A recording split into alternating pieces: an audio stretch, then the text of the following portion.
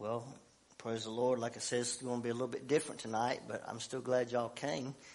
And I don't know where everybody's at tonight, but I pray that if you're watching through the internet that you'll get blessed tonight through what you hear, and that the Lord will strengthen you. As I was just telling the people here that today is our anniversary, not our marriage anniversary, but our spiritual anniversary. Today's 25 years since we got saved, and I was just thinking, man, where has the time gone?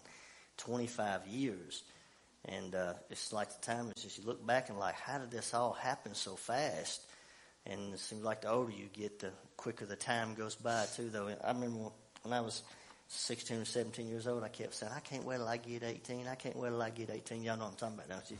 I can't wait till I turn 18. You just feel like everything's going to be different when you're 18. You're going to do this and do that. And then after that, the years just start clicking off. And then before you know it, you're 21. You say, I can't wait till I'm 21. And after 21, so when you hit about 30 or 40, it even goes faster. But thank the Lord we're still here tonight after 25 years. I was preaching, a month ago, and I said, if the Lord helps us, we're going to make it to 25 years. So we made it to 25 years by the grace of God.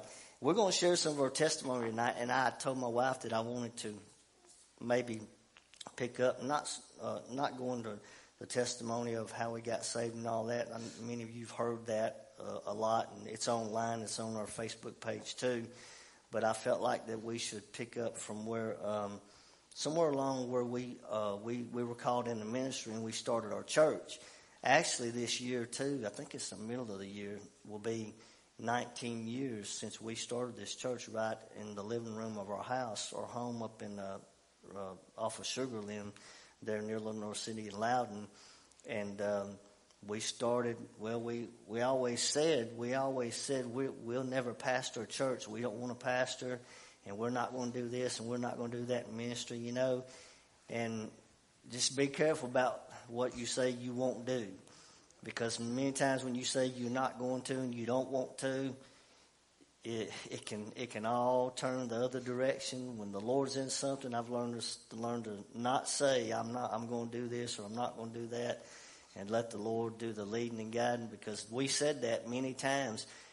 We'd been to a few churches, you know, we've seen how things run and how things go. Of course, pastors, they have problems, have to deal with stuff, and you know, we kind of didn't care about any of that, and we said we'll never pastor a church and everything. So, but we after we got saved, a couple of years we went to some churches, and some we stayed, I don't know, a couple of years, I guess, at the first one down here in Loudon, before we ended up leaving and going to another church later on, the Church of God, wasn't it? And Joe Wallace's church, where we spent a couple of years, year or two there, and just small churches too.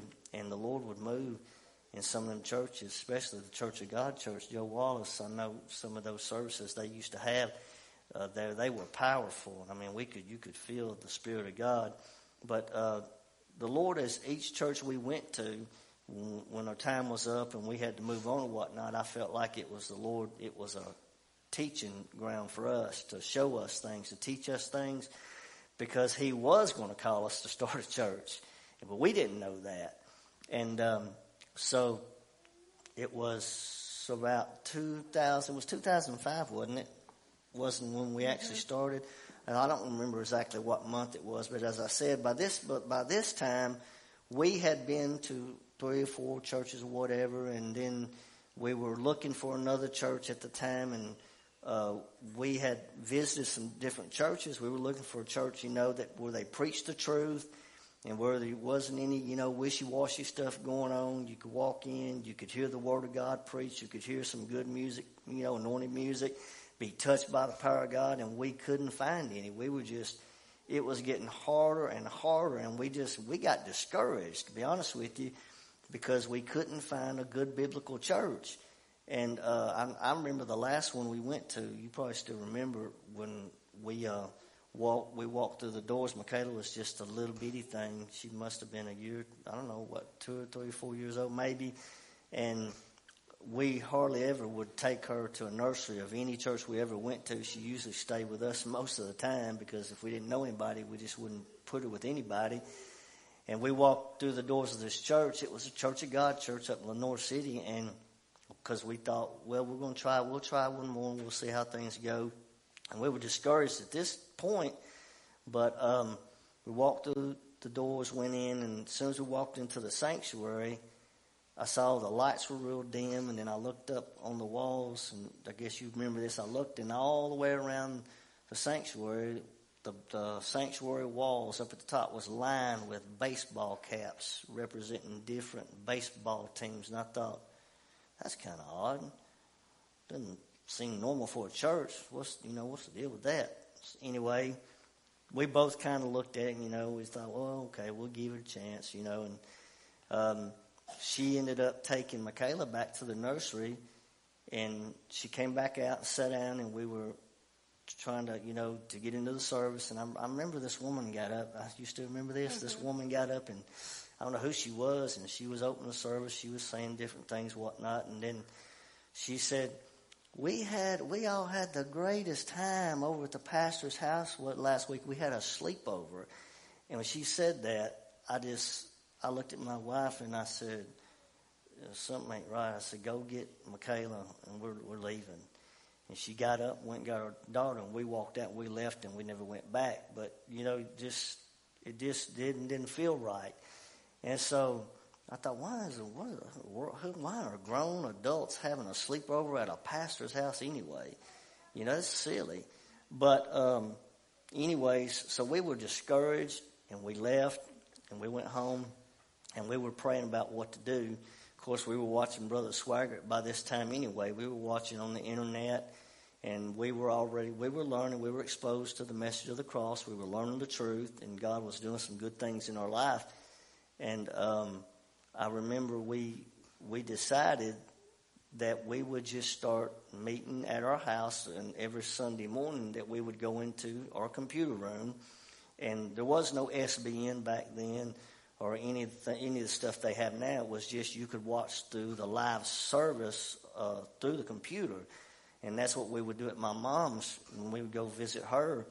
But we sat in there, and then we had Roger started coming.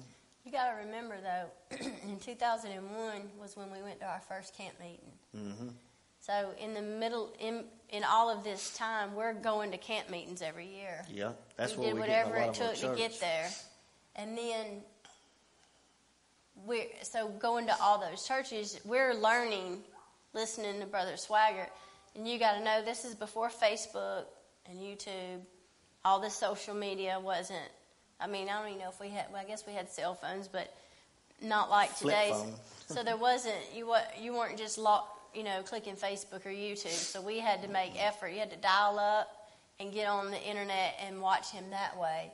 And that's what we would do. So from 2001 till 2004, 2005, we're watching that and learning. And then we go to these churches and we're like, we would know immediately. Number one, we're newborn believers. We're on fire. We know, we're feeling the power of the Lord. And we're learning the truth. And we're reading our Bible. We're studying. We're learning. We're growing in the wisdom and knowledge of the Lord. So when we would go to these churches, we would know instantly. You could feel it instantly if it was right or not. And we didn't have any problem getting up in the middle of service and leaving. So when people come in here and they get up and leave, we know we've been there and done that, except they're leaving because they're rejecting what's being said or the preaching of the gospel. And then we're rejecting things that weren't right. False doctrine or whatever. Well, our eyes had been opened at this point to the message, to knowing what is truth and to be led by the Holy Spirit. If that helps you place us where we are at that time. The purpose-driven life was a big thing back then. It's when it was coming out, the purpose-driven life, and they were exposing these things and showing where these things were wrong. And I remember one of the churches we went to in Farragut, you may not remember it, we didn't realize it until we got in, we went and started looking at some of the material, finding out some things. And I remember that he was preaching, and he got to talking about, promoting the purpose-driven life. And I said, we were getting out. It was Assembly of God Church, I believe it was. And so we just, everywhere we'd go, it seemed like there was this mixture of the world and the things that are not right. Not that we were looking for a perfect church, but Right. that little church in Lenore City, that little Church of God, probably 25 people, I'd Was say the we felt closest. the most powerful move of the Spirit than we did in any church we ever went to. We drove to Cleveland, Yeah, down to the last exit in Cleveland for a while. down to Dalton Pike. We would get up and Brother we Beatty's would go church. down there. We went to Brother Beatty's church, Pine Hill Church of God. Morning and night we And drove. it was a decent church. I mean, but there was things there. It was denominational, a lot of Church of God. denominational stuff, and so it hindered him somewhat, I think, in a lot of areas. But he preached some messages that were really good. But The singing was good. it was because they're so anointed to play the piano and everything, and to sing. But so we were going back and forth, and we'd been, like I said, we'd been all over the place, and we finally, after we left that last one, though, I remember we were discouraged, and we were like, "This is it." I said, "I'm not going to another church. I'm not looking for anything." I said, "We're going to sit home. If we have to sit home on a computer and listen to Brother Swagger, that's what we're going to do, rather than go to some church where people's nuts and where you're not getting anything and there's no anointing, there's no preaching. We're better off here." So that's what we started doing. And before long, I remember Roger, I think. We had Roger because we met him at the first church, and then we had Gene and Ernie because we met them in Cleveland. Miss Jean's husband, Ernie, was still alive at the time. It was Roger, Miss Jean, Ernie. And the crazy couple from Baton Rouge. Well, they left, thank God. Was there anybody else? Was it just us? 1, 2, 3, 4, 5, 6 people, I guess, when we started, something like that. Maybe did Brian come? He might have come. Miller? He may have come a few times, but Or his we mom? started. So we started off by listening. Going in there, we would get dressed like we were going to church. We didn't sit, put our lounging clothes on. We put church clothes on. We'd go in and we would get into the service with them like we were having church because that's what we wanted. And, a few of us started out and we had 5 or 6 there. And so we were doing this, week after week for months, I guess. And I started feeling that the Lord was, dealing with me about a church, about doing something, starting something, but I wasn't sure. And the last few times that we went into that computer room, we were all in there having church. I didn't feel right in there. I felt like the Lord was telling me it's time to stop this. It's time to stop this and go further with it. And I remember the last time about the last time it ever happened, after we finished in the computer room, church was over, everybody left and went home or whatever, she came to me and she said, "I'm going to go and tell you something, buddy. I'm going to go and tell you something. I feel like that it's time to get out of that computer room. It's time to get in there and start preaching." I said, "Oh, Lord, I know the Lord is talking to me because this is what I was feeling." She says, "Time to get it's time to get out of the computer room. It's time to start, start a church ourselves, out of it." And I'm like, "Oh my gosh." And I was feeling that. And, I didn't know what to do. I never pastored a church. I know we've been to churches, but I didn't know, we were learning the message of the cross. I was gaining a little bit of knowledge about, Romans 6 and these things about sanctification. But I hadn't had any experience in ministry. I mean, I had experience living for the devil, running around in the world doing his work. But we had learned some things, I think, from those churches enough. I think God allowed some of that stuff to happen to teach us things so that it would help us when he would call us. So the thing we said we'd never do, here the Lord is moving on us to do it. And I'm like, this is, I don't know how this is going to go, but I'm going to do it. I'm going to step out, and we're going to get out of this computer room. I'm going to tell the people what we're going to do. And I remember, I still remember one time we weren't in the computer room. We were in our little kitchen around a table, sitting at a table with our Bibles out, studying the Bible. I still remember that. And eventually, there's a picture back there. If you put that picture up now, it's the only one I got. We're going to find some more pictures later on of when we got established. There it is right there. That's around 2005. Let's see. Around 2005, I'm about 35 years old, and there's my pulpit. a little roll-around table, and I had my Bible laid on it, some tissues, I guess, underneath. I don't know if diapers? Is that Roger on the front? If that's diaper, no, Michaela's not in diapers. I think that's Ernie. Ernie, maybe that's Ernie. And so, but that was the living room of our home right there, and I just got up, and I just started preaching. I just did, the best I could, week after week, and that's where it all started at right there. The very almost 19 years ago. The last service that we were in that room, in that computer room, which is not very big, it was a very small little room. After we had discussed starting to move it into the living room, the next time we met, Roger comes walking in the door, and because he was coming, and he said, we were questioning about when we was going to this start, really how the are we Lord? going to do it? And Roger comes in and goes, I don't know, but I just feel like I'm supposed to give my tithe here. And I said, okay. And I took that money. We said, what are we going to name it? I said, well, what other name is there? Family Worship Center. We didn't know what kind of name, so we just named it Family Worship Center and went down and got all the appropriate documents to start it with the... He gave the very first check, Roger did, the very first tithe. And we were still kind of, questioning, Lord, is this what you want? And he walked up and he gave that check and said, I feel like this is where the Lord wants me to tithe. And I said, okay, Lord. So, more confirmation, step by step. And the Lord, he gave us that confirmation.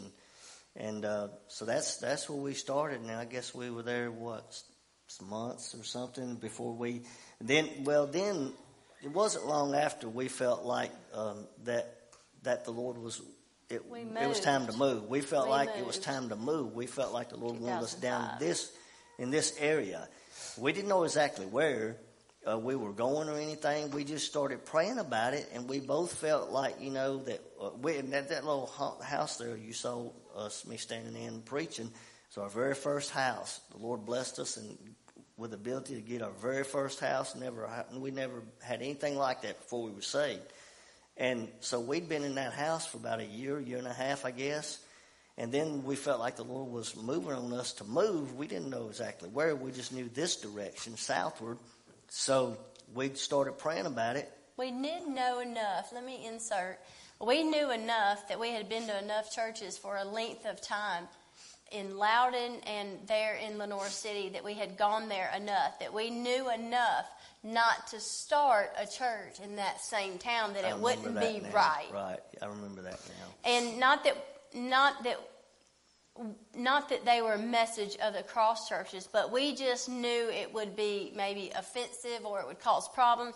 We just knew enough that you just don't do that. And we didn't want to be close to them either. So we didn't want to do that and make it look like it was retaliation or anything of the sort, which was the Lord teaching us. And so that's when we were praying and the Lord sent you on the road and you started driving. You said, I think we should go to this area. I drove all over the place. I drove to Athens. I drove down Highway 11 many times. I was running all over these towns, Nyota, Sweetwater, Athens. We had been to church in Philadelphia for a length of time too. Yeah, and we were praying about it, but I kept feeling, this area down here. I didn't know where. So we said, okay, Lord, here's what we're going to do. If you want us to do this, and this is you, we're going to put our house up for sale.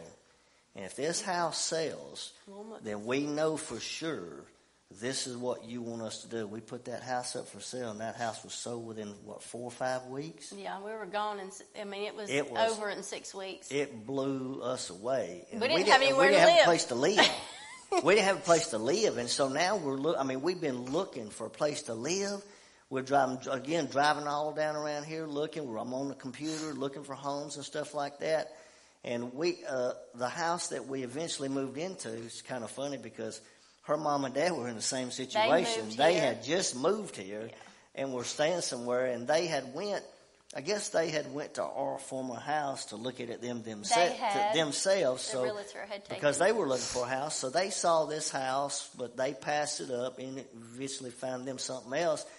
And so we're exhausted about where to live. We don't know what we're going to do or anything. And so her mom and dad called one day and said, maybe y'all should come down here and look at this house down here that we looked at or whatever. And I'm like, where's it at? And we'd already looked at it, but the thing we didn't like about it was it had 5 acres of land, but it was all overgrown, and you couldn't see anything. Like, I'm not living in no woods.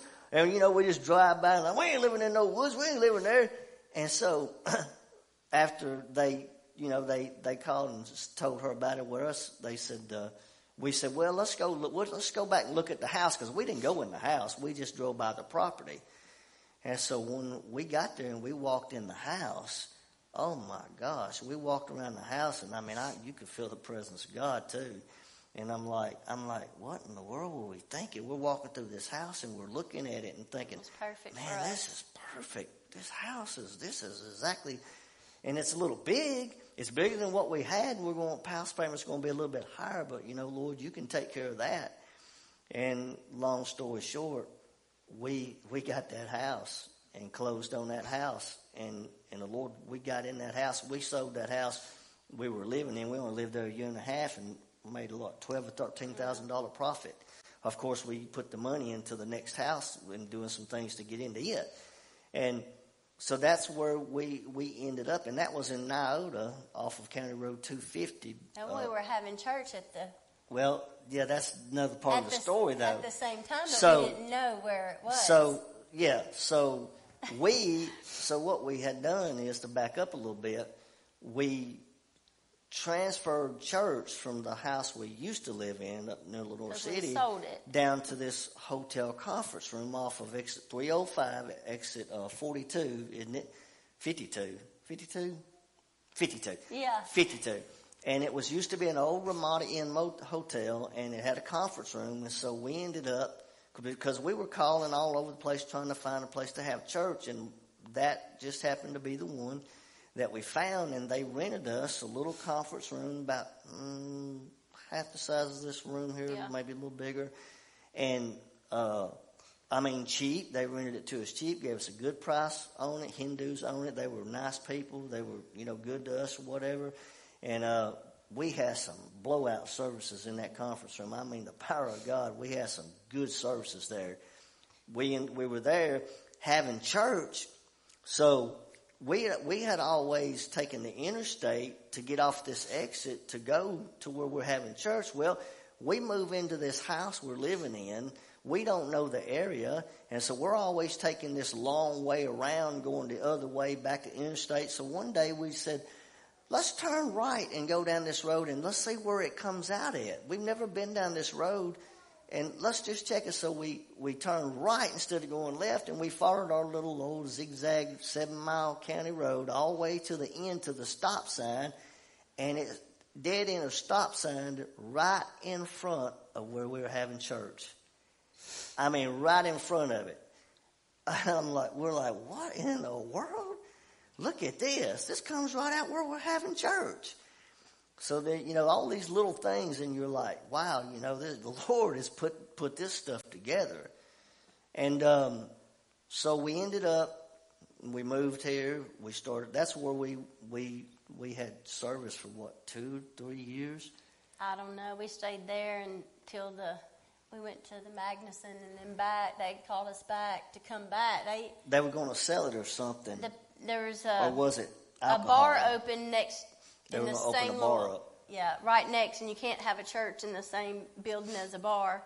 So we had to leave even though we were there first. And actually it was somebody that had gone to our church that got mad at us. So they opened a bar so that we would have, anyway. We went to Sweetwater, Magnus, and then they closed up. They didn't last, imagine that.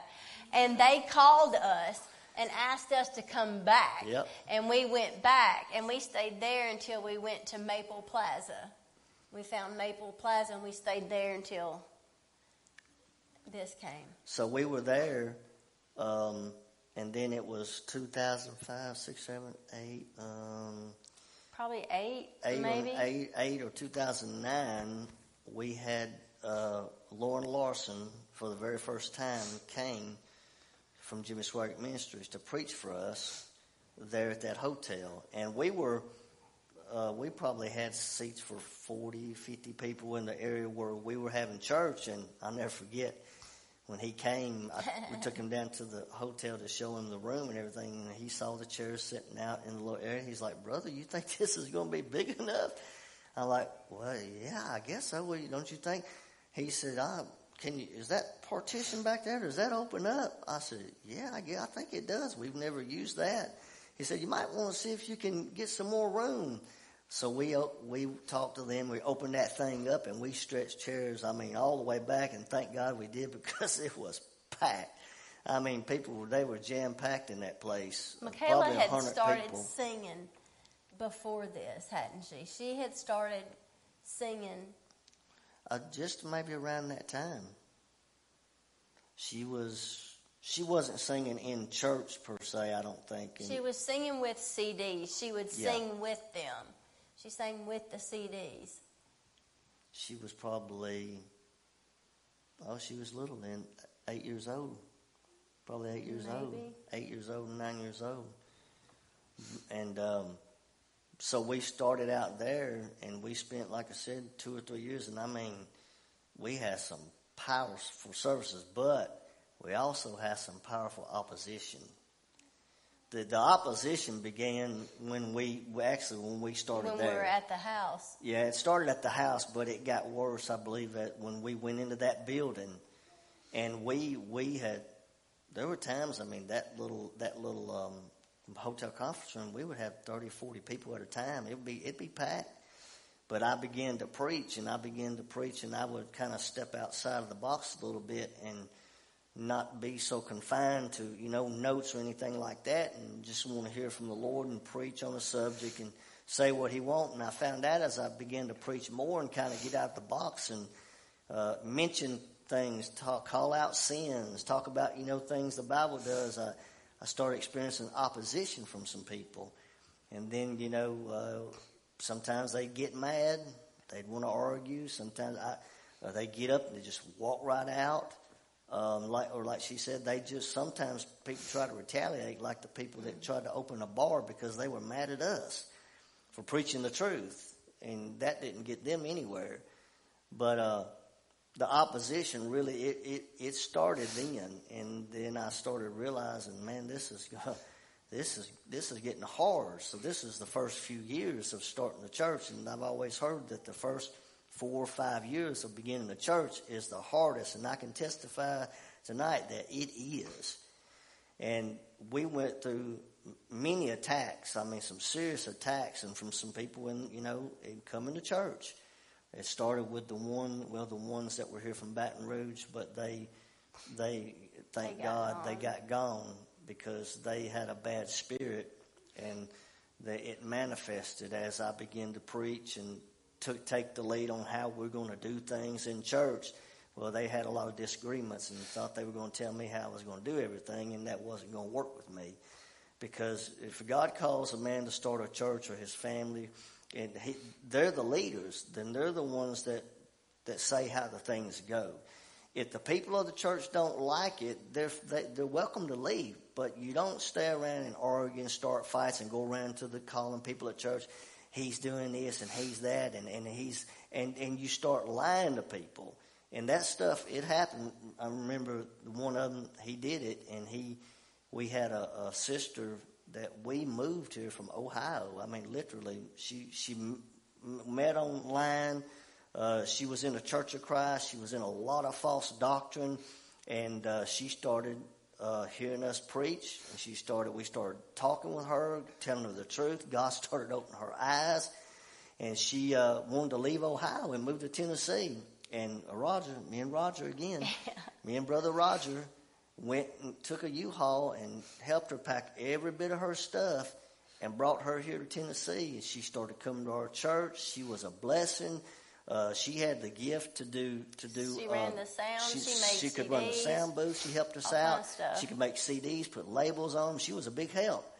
But then the devil, he targeted her also, and he used some people in the church to do that. That couple kidnapped her. Actually kidnapped her and held her in a hotel room, and made it was you wouldn't believe that Christians would do such a thing, that have come from Baton Rouge.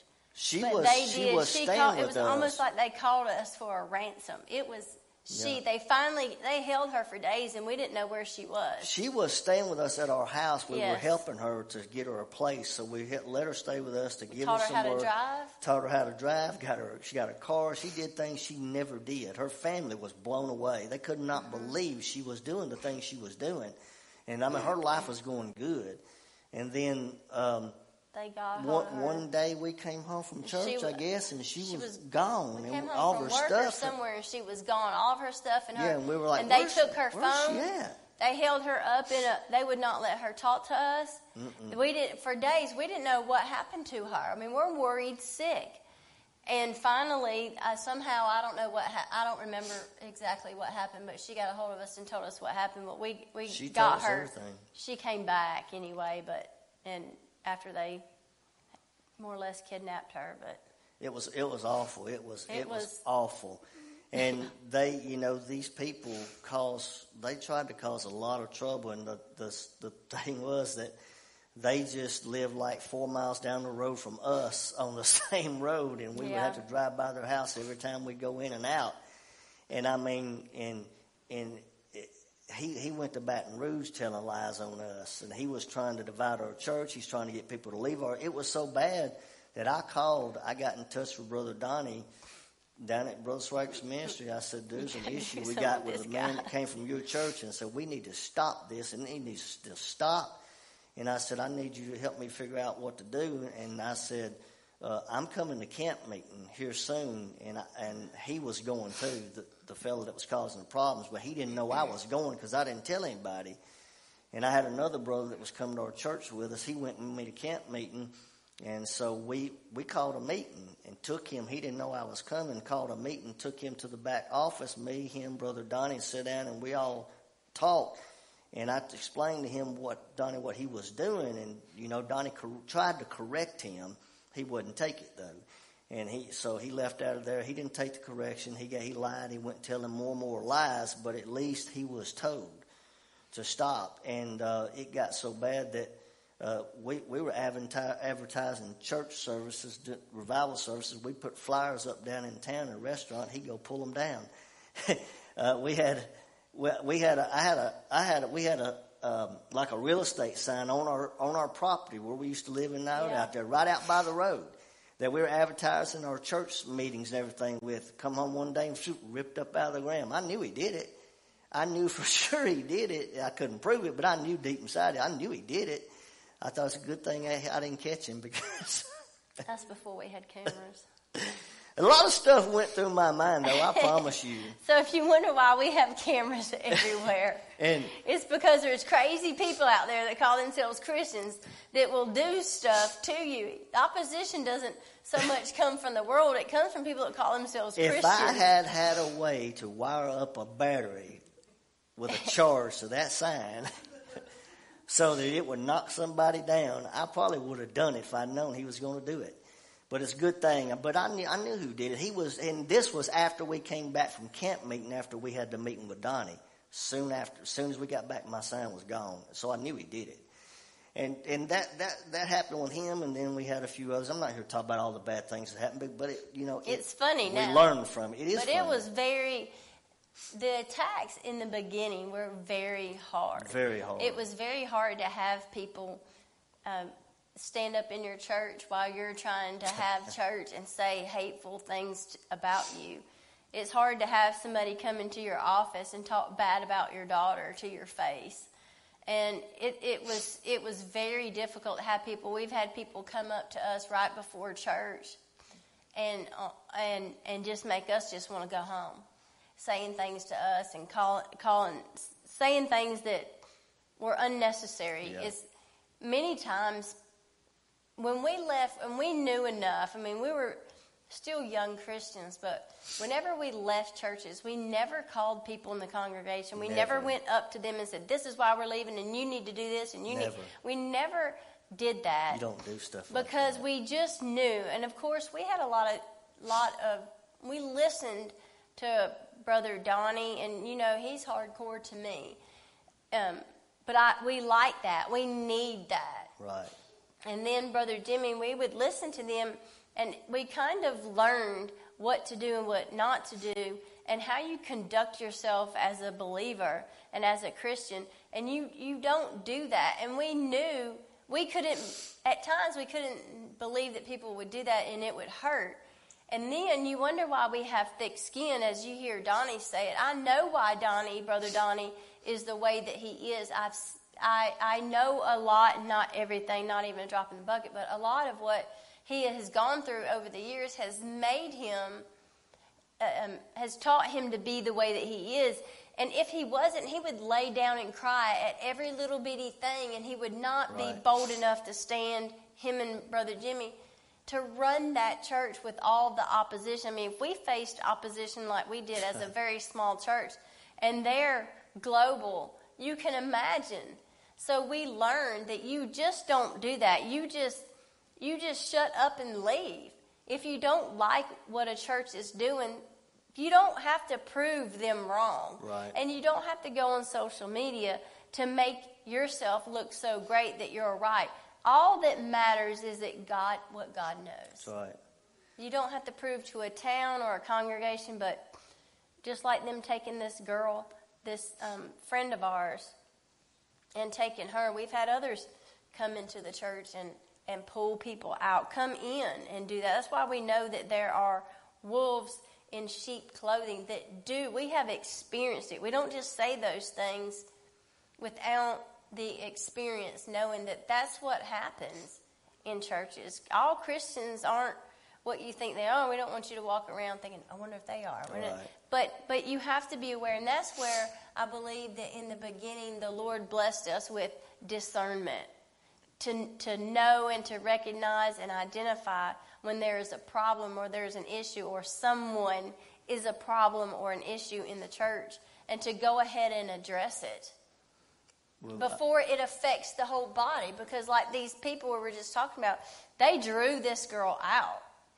They drew her out, and there's been others along the way that do that. And you cannot let the enemy come in and steal the sheep. Now, you can't control what happens outside these doors, but you can warn people, and that's why we do warn people. We've seen it over time and time again. It happened, and we care about people. I learned the reason why somebody comes to you on a Wednesday afternoon just before church says, I don't have a meeting with you. No, you're not. Mm-mm. Maybe after church I'll talk to you. Or if somebody says... take a number, and when that number's called, then you can come. Yeah, I want to have a meeting with you, and another lesson I learned is when somebody walks up that you may even know them, says, hey, can I have the microphone? I got some things I'd like to say to some people. No, you don't. Learn from some hard experiences. We had a woman one time that we were meeting at another place. Maple Plaza. Yeah, and the issue was that it was, I don't know, some 3 or 4 weeks before all that stuff happened. During the service, we were praying for people, whatever. I remember I was praying for her, praying over her. And I was rebuking evil spirits, that were coming against her. I could sense that the Satan was trying to, affect her and everything. So I was praying against it. And I believe her sons were there then at the time. And she somehow let the devil convince her to think that I was saying she had the devil in her. I never said anything like that. Well, that was her son and her grandson, wasn't it? Yeah. And they just gotten saved. They had just gotten saved. They had come to church with her. I mean, and as soon as he got in there and got in his seat, he ran to the altar and gave his life to the Lord. And there was a change. They started coming, and then all of a sudden, she ends up... So she at the end of the service one day when I got finished preaching, she'd already asked me once, can I say something? And I was just like, I kind of held off for a minute, and I just kind of brushed it aside. And then I waited a few minutes or whatever toward the end of the service, and I looked at her, and I'm like, well, I guess maybe she got something she's going to bless somebody or something. I said, come here, I give her the mic. And she took that microphone and she began to tear me down and say that I said that she had the devil in her and that I was of the devil. And I took the mic and said, ma'am, no, I did not. I ain't said anything like that. And I took it. And she tried to cause a disruption right there in the church. I remember one of the brothers that was there, he got up, he said, that ain't right. And he said, I'm leaving. Left. you know, what she did. But you got to know that this woman went through, you got to remember, she went through the whole church service like normal. She acted normal. So she knew what she was going to do. Uh-huh. And her husband played the guitar and sang. That's the first time we If I had paid closer attention, I believe the Lord was telling me, you know, not to let her do it to begin with, but I learned. Yeah. That's so how I learned. She drew the son, the grandson, and her husband out of that church because of what she did. That's why we don't just let anybody come to church and do whatever they want. You know, I don't just give a microphone to anybody. You don't know what they're going to say. The leadership needs to be in charge of that stuff. And if I feel like somebody has something to say, like, say, Robert, we're having church or something. Robert, you know, if the Lord's got something, laid something on your heart, got a testimony or something you want to share with somebody, and the Lord's put it on your heart, you share it. But it's as we feel the Lord. If I don't feel the Lord's, you know, in it, and you don't, then we don't do it. You know, the pastors are going to have a sense of what's right and what's wrong, whether you do it or not. There's got to be leadership. There's been several, I'm going to say maybe a couple of times, I won't say several, a couple of times that we were at camp meeting and they have asked people to leave, that you could tell they were acting like they were praising the Lord.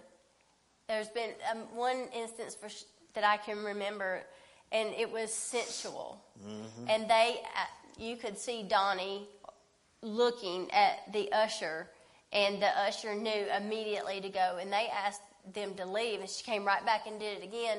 And then there's been others that would try to give tongues a message out, and you knew. Out of order, though. And they would stop it. So we knew that, you know, watching these things, you can learn a lot. And somebody has to take the lead. My dad used to say, there's too many chiefs and not enough Indians. You know, for every tribe, there's a chief, and then there's Indians. There can't be, everybody can't be a chief.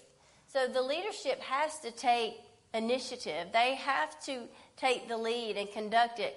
And you know what? If you don't agree with it, then you have to just place them and their decision in the Lord's hands and say, God, I don't agree with this or whatever. But you can't control every place. You don't do that at the workplace, and you can't do it at church. And that's what people want to do. They want to take over. Their motives are incorrect. They have the wrong motive. But somebody has to be in charge. Well, it's just like a boss on a job. I mean, the boss has to be the boss. You have to tell everybody what to do, and everybody's not going to like the decisions of the boss. Everybody doesn't always agree. But they still have to do it. There's a job to do. Right. And as long as it doesn't go on your job, as long as it's not going outside the will of God and doesn't go against the Bible, if they want you to paint the walls green and you think that's ugly, you know what? Give me the green paint. Right. I'm going to paint it green. If that's what you want, if it's ugly, then you're going to get all the feedback from that. But you just do that because you can submit. You know, that's what people don't want to do. Everybody wants to lead and they don't want, which we're not. It's not that anybody is any greater. It's that we submit one to another. Right. We respect one another. Satan he's clever too. He tries to use people in a seductive way, like she said, and also with false doctrine. He'll try to use people to twist the Word of God to make it mean something that it doesn't mean. I remember the lady we started having the trouble with, and started off, she was good for a while. The Lord would use her. She would even be used in the gifts of the Spirit. Yeah, and she would be using the gift of the Spirit at times. But then over time, things started, going south. And I remember this is when texting started to become a big thing, and we text people and whatnot. And I remember one day I was out on a job, and I don't know how it got started. I was doing some AC work up in Loudon, and this woman, she was texting me. We were talking about something doctrinal, and somehow we got on the subject of alcohol, and then she started sending me scriptures to try to prove to me that alcohol was okay. And I said, hold on a minute, hold on. And I'm thinking, she's sending me this stuff, and she's saying, well, the Bible doesn't condemn alcohol. Actually, there were some scriptures that I have seemed to think it's okay. I said, no, it's not okay. No, it's not. The Bible condemns it. So I would text, what scriptures I had. Go back to Proverbs. Wine is a mocker. Strong drink is raging. Whosoever is deceived by there is not wise. Who has woes? Who has contention? Who has sorrow? Who has wounds without cause? Those that tarry long at the wine. Those who seek mixed drink, strong drink. It causes all kinds of sin and wickedness and problems. And it nearly destroyed my life. And I'm thinking, you picked the wrong person to be trying to tell that drinking alcohol is okay. So she tried to go on and on with me to argue this. While all along, I believe the message of the cross. And I'm thinking, what is wrong here? And so over time, she got worse. She started with other stuff. And then she would talk to my wife, at times that I didn't know what they were talking about. And she was supposedly having some struggles with some things. And my wife she'd call my wife at times. My wife would pray for her. She would try to help her. But then my wife said, she's doing some things that just, I'm not going to tell you, said, but they're not good. And it could destroy her. It could destroy her family. And she never told me anything about it. But I know I was being led by the Lord in what I was preaching. And at times when I was preaching, I would call out certain sins. Well, come to find out, she was committing some of these things. I didn't know anything about it, but the Lord, the Holy Spirit knew it. She told me later on, after all this stuff come to a head, and, she's big time on Facebook right now. She thinks she's got a lot of followers, and she's a deceiver still right to this day, trying to deceive people in this town in Athens, Tennessee, claiming that she knows the message of the cross, and she's being deceived by some other people. But if you could really get down to below the surface and sit her down with a Bible and read through Scripture and say, give me some understanding of this, you would be shocked at what she thinks it means. And it's contrary to the Word of God. Deception is real. And you got to be careful of people that are deceptive. And those who use the message of the cross are some of the most deceptive, the ones who claim they know it. Because in the midst of this message truly being preached and the power of God moving, there's going to come the deceivers. The ones who say they know it. The ones who say they have it. But down below, there's a wolf in sheep's clothing. And this woman, she began to bash me more so than anybody. She would get on the internet, and it's me all the time, bashing me about twisting something I said, and she'll never take a whole message and listen to all of it in the context. It's just this or this or this, and something that's said, and twist it, and she's still at it today, and she's divisive, and she's bringing a lot of confusion to a lot of people on Facebook, on the internet. She left this church years ago, and I thought, praise God, she's gone. Because somebody else's when problem. she left, that bad spirit left. You've heard her say this before, and I don't like it really, but I do. Some people, when they start becoming a real serious problem, and they're doing stuff like this, when they leave, you feel a relief. You feel a release, and that's good for the church. Because they can't disrupt, they can't hinder, they can't harm other people in the church. And that's what some of these people, that's what they'll try to do. So many times when they leave, they're mad at me, they have a vendetta against me, they'll go to the internet, they'll go to Facebook, and they'll try to cast some doubt upon me somehow so that they can get you to listen to it and say, maybe she's right. Maybe he shouldn't be saying that, and get you to start doubting the Word and missing what God wants to have for you. And like she said, it's true. We never left one single church and ever called one person when we left the church and said, you need to get out of there.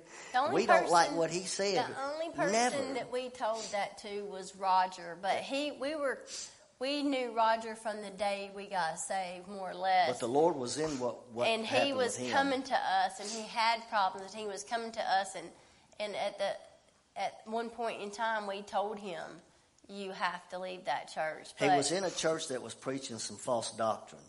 And we know because we used to go to the church, and they got worse and worse as time went on. It kept troubling him, and he would come to our house to see us, and he would always feel that there was something different with us, and he knew that we loved him, and we'd talk with him, we'd explain things, and there were times I had to tell him, I said, Roger, you know, these preachers you listen to, they're wrong, Roger. This Kenneth Copeland's, this Word of Faith stuff, it's wrong, Roger. He'd get mad, he'd leave, his face would turn blood red, but he'd keep coming back. He'd keep coming back, and the last time it ever happened, I'll never forget it, and I knew it was the Holy Spirit. And he was troubled. He was having problems. And the Lord moved on me, and I looked at him, I said, Roger, I said, I'm going to tell you right now, your problems are related to the church. You're having these spiritual issues because of the church, the stuff you're listening to. I said, the Lord said, you need to get out. And his eyes got real big, man. He just stopped, and he looked at me, and you could tell he felt it. And sure enough, he left. He left it. He got out of it. He quit listening to the false doctrine, and he started listening to the truth. And wow, did Roger's life begin to change. I mean, we literally watched his life change when he left the false doctrine. And so sometimes the Lord may be telling you, yeah, you need to get out of that church. If they're preaching blatant false doctrine, but here's another thing. Roger didn't get on the phone and call the other people of that church and say, y'all better get out. He didn't go around trying to go to people's houses and say, I left there, you better leave there. He never went to anybody. That's the way you leave a church. But see, if you got issue and you're just mad at somebody, then you're going to try to take everybody with you that you can. And that's what these people try to do on the internet. If they can't get to us, they want to get to the people. They want to get to the people in the church. That's why you got to be careful what you listen to and watch on Facebook and read and pay. You got to pay attention to people. This woman is still at it today, and she's probably worse than she's ever been. She's evil. She is literally evil. Evil. While all along claiming to know the message of the cross. Deception is real, folks. Anybody that would get on the internet and tell the public that someone has the right words or still saying the right words, but they have strayed in their heart is a witch. That's what she said about Jimmy Swaggart. I mean, she flat out says that he's got the right words, but his heart ain't right. I thought, how evil can it's you her be? heart that isn't right. How and you can evil say that you because she said that. How could you say that about anybody? But see, that's to try to make, here's this man, 80, almost 89 years old, who's been in the ministry for 60, 70 years, who knows the Bible inside and out. And she's saying, he ain't. He don't know. He's saying it, but he don't ain't right. know. And there's a whole group of them. She's saying he's not saved. He's left the message of the cross. He's telling you the right words, but he's not saved. But the reason she says that is because he is saying the right message. Right. And she doesn't have anything she can say against the message. So she's going to attack the man's heart. Exactly. You have to be careful. And most people go, oh. But what they're not listening to is what she is saying. Oh, his message is right, his words are right, but his heart is not. Because she can't come against the correct doctrine. So then you find something else, which is usually what has happened here many times. When people have left, they'd said, well, he was too mean. Well, they shouldn't have said it that way. Or they shouldn't have done that. And they should have done this. They should have let my son sing. They should have let my daughter play this. They shouldn't have let. It's nothing doctrinal. It's right. Always a characteristic or how they said it or what they didn't allow me to do when they let somebody else do it. It's nothing. And that's the way the devil works. He just twists things. But that aside, we're at Maple Plaza now. They did it with the Apostle Paul, though. Yeah, they did. Many times. They said his physical body. They said his physical body presence is weak. His speech is contemptible. He's nothing. Well, they said that Jesus cast out the devil by the devil. Right. I mean, so they go after a person's character, or try to create these flaws to try to get people to stop listening to them. That's the whole thing, so that they won't listen to them. Don't listen to them, listen to me. Right. And this is what a lot of these people are doing. So anyways, she left, thank God, but she's still doing damage to people today. And it's sad. It's if you sad. want to know her name, you can ask me after church. Yeah, but you probably don't need to. You don't need to look it up. No, you don't. But be like that's board. 8-10 years ago since she's been gone. But as we said, there's been many things that is just anyway. So her, others, I don't know how many others after that. We've had a few problems. Well, we had a few with some people here and there. But anyways, we spent about 2.5 to 3 years at the hotel. And then we ended up, the hotel was closing. I believe they were closing up, so we had to go somewhere. And at this time, we're believing God for a church. We had been looking at the old skating ring in Nyota. We were actually believing God for that building. We had our hearts set on that building. And over, I just kept feeling, thinking, man, that's a big building, but a lot of work had to be done just to have a church in it. It's a skating ring. Looking back on it now, I think, man, I was crazy. But anyways, at least we had faith. We were looking for something. We were believing God for something because we just knew that the Lord wanted us to have a permanent place. So we ended up at Maple Plaza off of Maple Street down in Athens, a little storefront building, another little storefront, half the size of this maybe, and 30, 40 people, I guess, here and there. They'd come, they'd go. And we stayed there for about, 2 years? I don't even remember. About 2 years. We had services there. And then one day, my wife told me that our real estate agent, the lady that had helped us get our house that we were living in, she got in touch with my wife, I think it was, and said, she said, I know y'all been looking for a church building. She said, I have something I think you all might be interested in. So my wife told me about it. And at first, I turned it off. No, I don't want nothing. We're going to get that place in Nyota. We're going to get that skating ring. No, I don't want to. So a couple hours went by, and I got to thinking about it, and I was thinking, well, what if the Lord might have something else? Maybe we ought to look at it. So I told my wife, I said, well, tell her, we'll look at it. So we set up an appointment, and we drove down here. And we got out. We walked into this building. And as soon as we walked through those double doors there, I felt the presence of God come on me. And now, so that was 2010, beginning of 2011. Yes. Like this 11, January. 11 or 10. At the end of 10, 11. And I'll tell you why. Bible that got and I'll tell you why. Yeah, that's right. left You're right. in Africa. So it's about February, March. So we met her.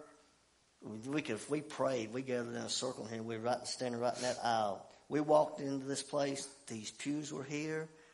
They had just put a new metal roof on this building. This building had been sitting empty for about a year or so. It was in foreclosure. It was a church. In foreclosure. And all the carpet, everything was here. We've done some rearranging up here and added and changed some stuff. But there was an old piano here, an old organ sitting on one side.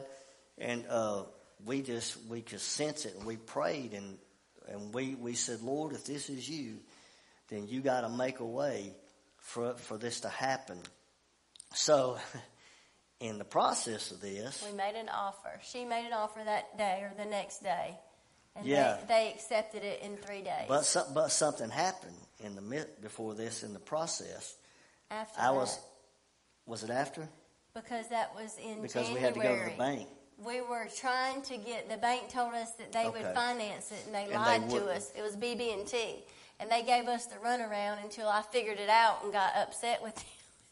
And then they wouldn't. So then I found a bank, Athens Federal, that would. So in March the 11th. As we had gotten the bank. This and was all the March the paperwork. 11th. I was out riding my motorcycle one morning, Robert, going through a little town in White County, Sparta, Tennessee, and an 85-year-old grandma pulled right out in front of me. and I T-boned her. And bone come out of my leg, I think, broke my ankle, broke tibular, fibular. I was laying in the middle of the road, didn't know what was going on. Jumped up and tried to walk off, and I fell down. I hit the ground, totaled my motorcycle out. And she tried to drive off and leave, and it's just a wild situation. It's like the devil tried to leave me for dead. So now here I am laying it was on a Saturday. I had my message ready to preach on Sunday, had stuff going through my mind about preaching. And I'm laying in the road, and the first thing that come to my mind, well, I ain't going to be able to preach tomorrow. I want to get James to preach. But anyways, that was only the beginning of some of the worst pain I have experienced in my life that went on for 5 or 6 years. I was in a wheelchair. And we went to the bank in the beginning of April and signed the papers with I was in a wheelchair. Yeah. I was in a wheelchair. We went into the bank in a wheelchair, and I signed the papers. The Lord had that man at that bank because he said, I'll make this happen. Yeah. And we trusted him, and he did. He made it happen. He made it happen. And it was not long, I think, however he made it, the paperwork. We went in, we signed, and then it wasn't, I want to say, another year, maybe 3 years later, he was about to leave, and our loan, I didn't know at the time until he told us, but our loan was coming due, which means we were going to have to refinance because it was a business loan. And he had called me and said, I'm going to retire, and I need to set this loan so that you don't have to worry about it again. And he did what he had to do and told us what we needed to do, and he set that loan so that it never had to be come renewed again. I don't know if y'all know what any of that means. It doesn't matter. But he fixed it before he retired so that we wouldn't have to worry about doing that again, that we would have this church until it was paid for. I remember when we went to the bank, I was still in a wheelchair, but I had crutches. And we were like, she's like, you might better go in there on them crutches. You might look good going in here on a wheelchair. We were to sign these papers. And I remember I limped in on crutches, trying to make myself look a little better, But it did, the Lord. I mean, and that. So you got to think about that. We had all this in the making, and it's like the devil just tried to stop it immediately with that wreck and everything. If you want to know why it mattered, it just came to my mind. It was why. When we're going in there to sign papers, why you're like, what does it matter if he's on credit? It's the church. The church is a church, but it's not a person. It doesn't work. It takes somebody. We had to put our income. We had to put our finances up, saying that if the church couldn't make the payment, that we would make it. So that's why with somebody who's been crushed by a car, walks in the bank and he's going to say, how are you going to make a payment? So that's why I was like, you better get on those crutches right now, get in there, so that we don't raise. But the man wasn't even worried about it, didn't question it at all. We just went in there and signed. But that's why it mattered. I was still in the heating and air conditioning business at the time. I was doing jobs on crutches. It was just a few months after. I still remember my baby brother was here then. He was helping me, and I had a job. I had in Knoxville, I had a man that had 2 duplexes. I did work for him. Needed 2 systems completely changed out. The air handlers were in the attic, condensers were outside, and I went. And my brother, he drove me, and I'd walk on crutches. I'd carry tools in, and I'd set a ladder up and push myself up and get up on the ladder and drag myself and pull myself up in the attic just by my hands. And I'd tell my brother, give me my drill, give me this, give me that. And I just started taking everything apart. And I'd stick this down through the attic to him, take this. And it had to be the Lord. That's all I can tell you. And we did those jobs and got every bit of that stuff changed out in 2 or 3 or 4 days and had those things up and running and cooling with me with a broken leg. And I look back on that stuff and I think, how did I do that? The Lord was in it. And, so anyways, we got this building and we came in, and all that happened. We had, 20, 30 people, I guess, at the time. We were at Maywood Plaza that night, and after we signed papers, I told everybody and we all drove over here and prayed, and it was stinky in here because it had been sitting, but we all came over here and prayed. And I remember the Lord saying there's going to be some that won't walk through those doors with you. Yeah. Meaning that in the process of getting this place ready to come into and getting out of that one, some people weren't going to be walking in. I thought, that's strange. How could everybody not be so excited? But the devil's at work. Yeah, we had some people leave right in the midst of that, matter of fact. But I remember when we left that building over there that day, I told everybody, and they didn't know, I said, everybody, I said, when we get finished with this service today, I said, I want you to take those chairs you're sitting in, I want you to pick them up, and I said, I want you to stack them up in the corner. I said, because you're not going to be sitting in them anymore. We're going to our new church building. They were like, huh?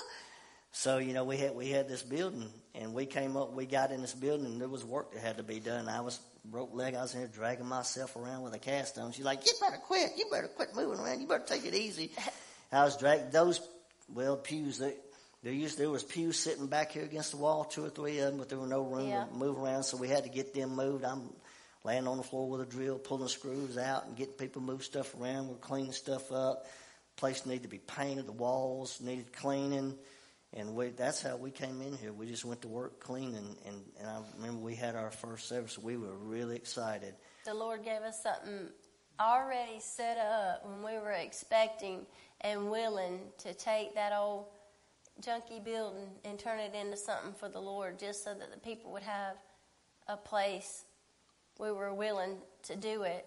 And the Lord was like, well, you got to believe for something. I got something even better for you if you'll just trust me. We paid this thing off, 3 years ago? When we were coming back from Africa, I was sitting on an airplane just out of nowhere.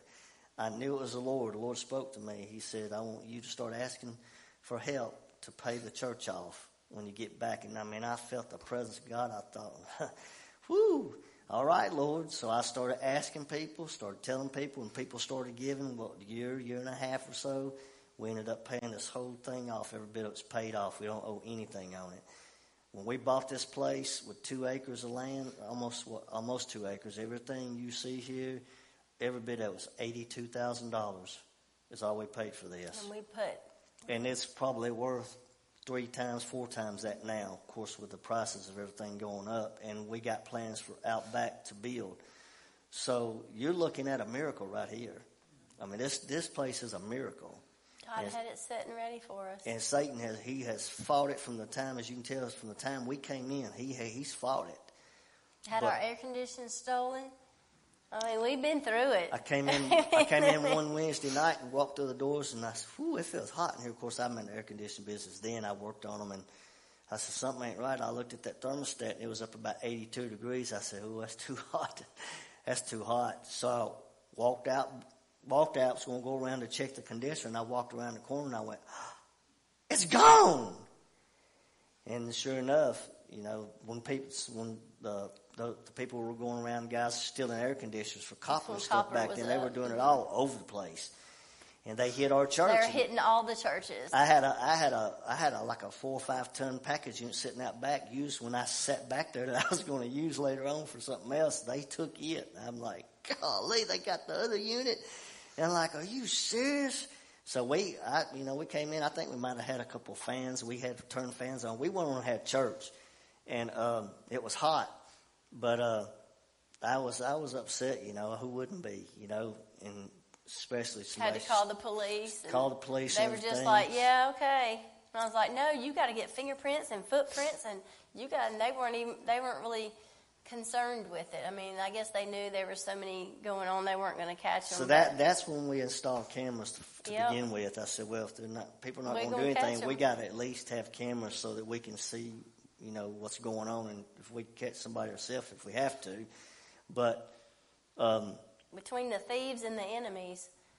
But it backfired because the insurance covered every bit of it and paid me to put it in. I was in the air conditioning business, so it turned out good for everybody. We got a whole new system put in and everything, and now we got that was before we all just put the new one in under here 3 years ago.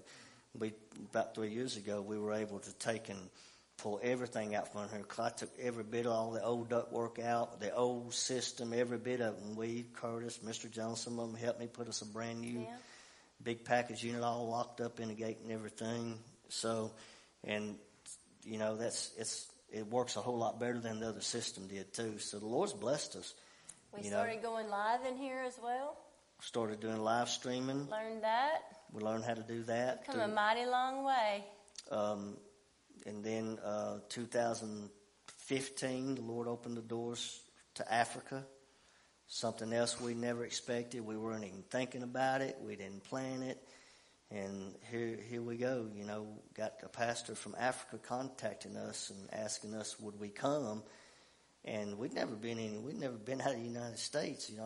This is a big thing. So we want to make sure it was the Lord and everything. And we started sensing it was the Lord. And we started conversing back and forth through emails. We got to know him, and that was the first trip we took. And it was a life-changing experience. It just changed our whole world to see how God moved there, and to comparing that to the United States, and how things are so much different, and how the power of God seems to be so much stronger there than it is here, because many of them, they're desperate. They don't have a lot of stuff. They don't have a lot of money. They don't have a lot of things that we have here. So they really have to depend on the Lord every second of every day. And that's what we're all supposed to do, to be honest with you. And to see their economy is so much different than ours. Most of us couldn't live there. You couldn't live there. You'd be on a plane back here in 2 weeks. And that's why, when we've had to learn to rough it there. And, thank the Lord for, our old center days when we used to go to Talladega and to the racetracks, and we'd camp out for the weekend and sleep on a blanket, maybe in the back of a truck or something. We didn't go watch the race. We just went to party, but we'd rough it. So we had some roughing skills. So when we go to Africa, we learn how to adapt, and not, didn't get to eat the foods you normally eat, so you have to make adjustments. And it makes it hard on you, but it's good, though. It's good because it starves your flesh, and it causes you to have to trust the Lord more. And I think that's why God moves a lot of the ways that he does. And, a lot of them, they're big on fasting. A lot of them, they do it for the right reasons. They would fast, tell us, the time we would get ready to leave to get on the airplane, they said, we're going to the mountain tomorrow to pray for you. We're going to fast until y'all get back home. That's something for the right reasons. And we in America, we can't go, an hour. If we're 30 minutes past our breakfast, we're hangry. You're hangry. But that's where this began. Africa here, 2015. Then 16, 17, we were going a couple times a year. 18, more. Mexico, El Salvador, Pakistan. Honduras, Pakistan. And I don't know what's next. We're praying about where to go this year. If the Lord's opened the door and sent us somewhere, we're trying to find out where he wants us to go. That's why we're always receiving money for missions and asking people to give, year-round for the missions, because we know that the doors are open. I don't know. Right now it seems kind of calm, kind of idle, and I'm fine with that, because I'm not going to try to push something open the Lord hasn't pushed. I want to know it's God and go where he wants us to go. And when we do, then we know that we'll see great things happen. And so Michaela came along after we got saved. We told her, we don't believe you would have come if we hadn't got saved. We don't think what God would have given you to us if we had not given our lives to you, because you're the miracle baby. And she was born in 2000, September the 8th of 2000. And then from the time she was just a little bitty thing, running around with little piggy tails in her hair, she'd run around the house. She sat in front of that television all the time. Many times watching Brother Swaggart, watching those singers. And she'd get up, she'd imitate them from time to time, and she'd be singing, I got a feeling everything gonna be all right. I got a feeling. And she starts singing those songs over, and that's all she did. She sang and she sang and she sang. And the Lord spoke to us, though, me, I remember before she was born, and he said that he has a purpose for her, that baby, and that he's going to use her in a great way. And she hasn't even seen. She hasn't even begun to see how God is going to use. That's why the devil has fought our family. He's fought her. You need to pray for your pastors and pray for us, our family, our daughter. And now we got a beautiful little grandbaby. Where's he at? He's going, I got to sneak him in here before we get out of here. But God has a call on these kids' lives. And she hasn't even begun to see what the Lord's going to do with her. You know, she's just 23 years old, going on 24, you know, in September. But the Lord told me, he said, I'm going to use her in this specific gift he told me he was going to use her in. And it's going to come to pass, but Satan hates it. He fights those who are called of God. He don't fight anybody. If you're not trying to serve the Lord and do what he ain't going to fight you. And our family, you know, we go through attacks. You know, she's had her own problems recently. You need to pray for her. Don't kick her. Don't bash her. Pray for her. Be an encouragement to her. Some of you that's been through some of the stuff. And now, Michaela, where are you? I want my grandson in here.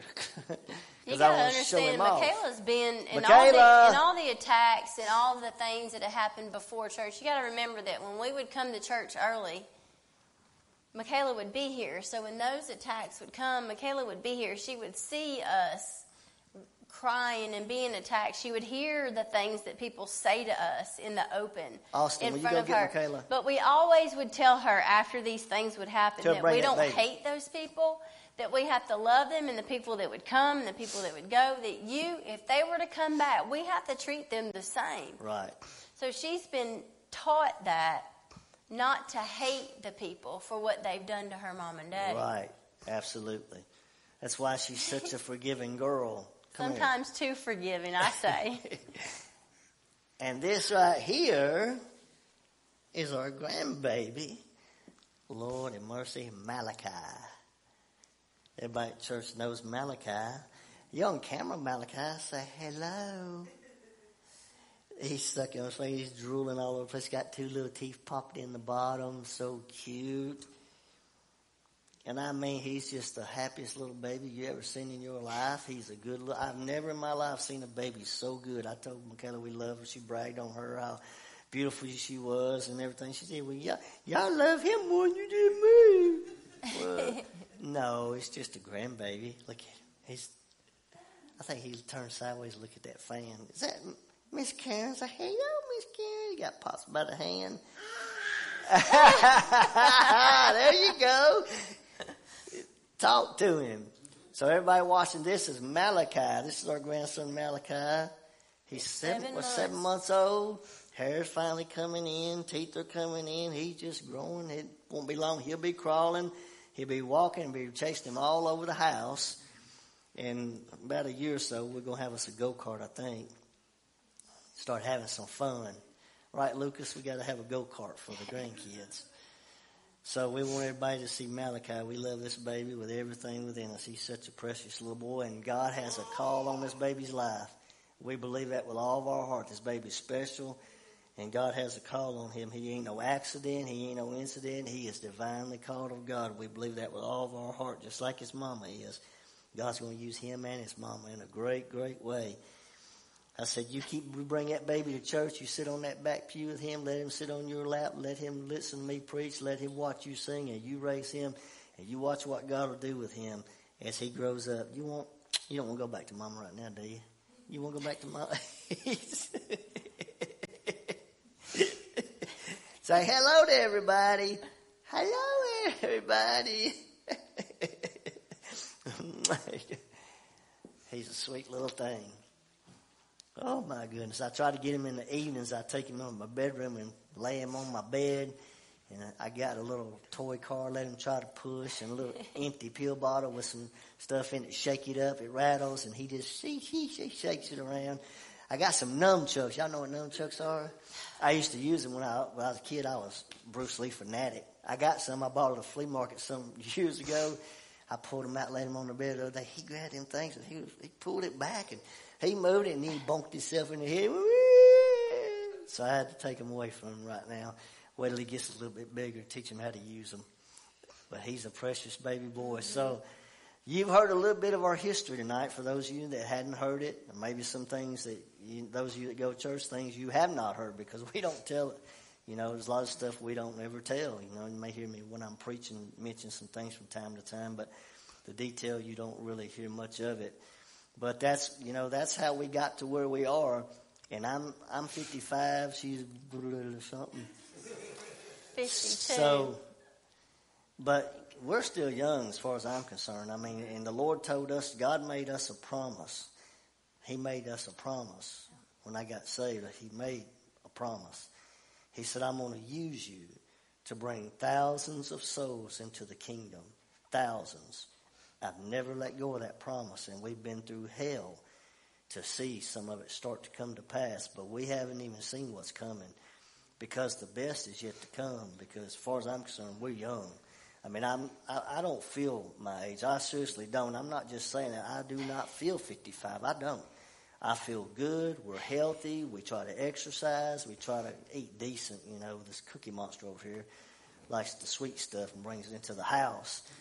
By the time I'm saying, quit, don't do anymore. I'm trying to, watch my weight a little bit and get it down. Then she just brings more. And so I just quit arguing with her over it, and try to overcome the temptation. I took 2 cookies with me this morning that were left over. No, 1.5. She made them last night, and I seen them laying there. I thought, there's no sense in letting them lay there all day long. I let them run out, and he cried until I made more last night. Thank you. So this morning before I left, there was about 1.5. I thought, man, there's no sense in leaving those cookies there all day. They might ruin. I better take them. And I ate them on the way out the door. So, but seriously, I mean, we do. I feel like the Lord, there's still a lot to do with us, a lot to do with this church. And, this is a miracle church. And you don't know, again, all the things that we've been through. Some things, you've heard things you won't hear. You never will hear because you don't need to hear it. Satan's tried everything he can to try to hinder us and stop us, but he hasn't done it. And 25 years, we're still going for the Lord, and if he tarries, hopefully we can say we do another 25. I don't want to be here that long. But, me either. If you are, you are. You got to prepare. We don't know. We could be here another 30 years. We could be here another year. We could be here. We could be gone tomorrow. I don't know. But we need to prepare like we could be here for another 30 years, or we could be gone tomorrow. We still have to work for the Lord and do everything we can to try to get people saved. So if you're watching tonight and you're looking for a church where the truth is preached, you just found it. Now what you're going to have to do is you're going to have to get out of your seat. You're going to have to get out of your comfort zone and get out from behind the phone, and you're going to have to get in your car and drive and come and experience the power of God, because as the old saying is, hey, it's good online, but it's a whole lot better in person. Whole lot better in person. So those of you that are watching, that are searching and looking, come and visit Family Worship Center. 30 minutes is not a long drive. 45 minutes. We've driven over an hour. Most everybody that comes here comes from a different town. Yes. We've got Cleveland, Calhoun, Lenore City, Sugar Land up near where we used to live. So, I mean, half the church drive a good distance or more. So, you don't, 10 minutes is too far. Stop that. No, it's not. Get to church, because the Lord wants to do something in these last days. And we believe that God has ordained this church to see some great things come about in the days ahead. As we preach the gospel, the Spirit of God is going to move. We're going to see God move, and we're going to see Him do great things. We're going to pray tonight in closing. I hope all y'all been blessed. I'm glad you came. Hope you learned something tonight. Now, if anything, you got more to pray about. You can pray more for us. Now you know a little bit more about what it means to try to lead a church. As she said, we don't just do stuff because, well, we're better than you and we're over you. No. We just have to take the lead. We have to put our foot down at times and say no, because we're under His headship. So if we don't follow His headship and do what we feel like He wants, and we just give in to you, we're not listening to Him. So when I stand before Him, I want Him to say, well done. You was not a servant to people. You was a servant to me. You listen to my voice. That's what we all should do, is want to please God. Amen. Let's pray. Father, we come to you. In the name of Jesus, we thank you, Lord, tonight for this testimony. And God, I pray that you would use it to bless people. I pray you would use it to touch people all around this town, all over the nation, Lord, people in other countries.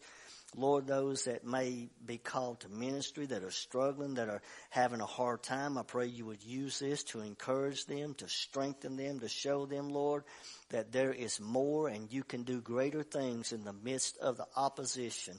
Lord, we ask you tonight that you touch the people that came tonight.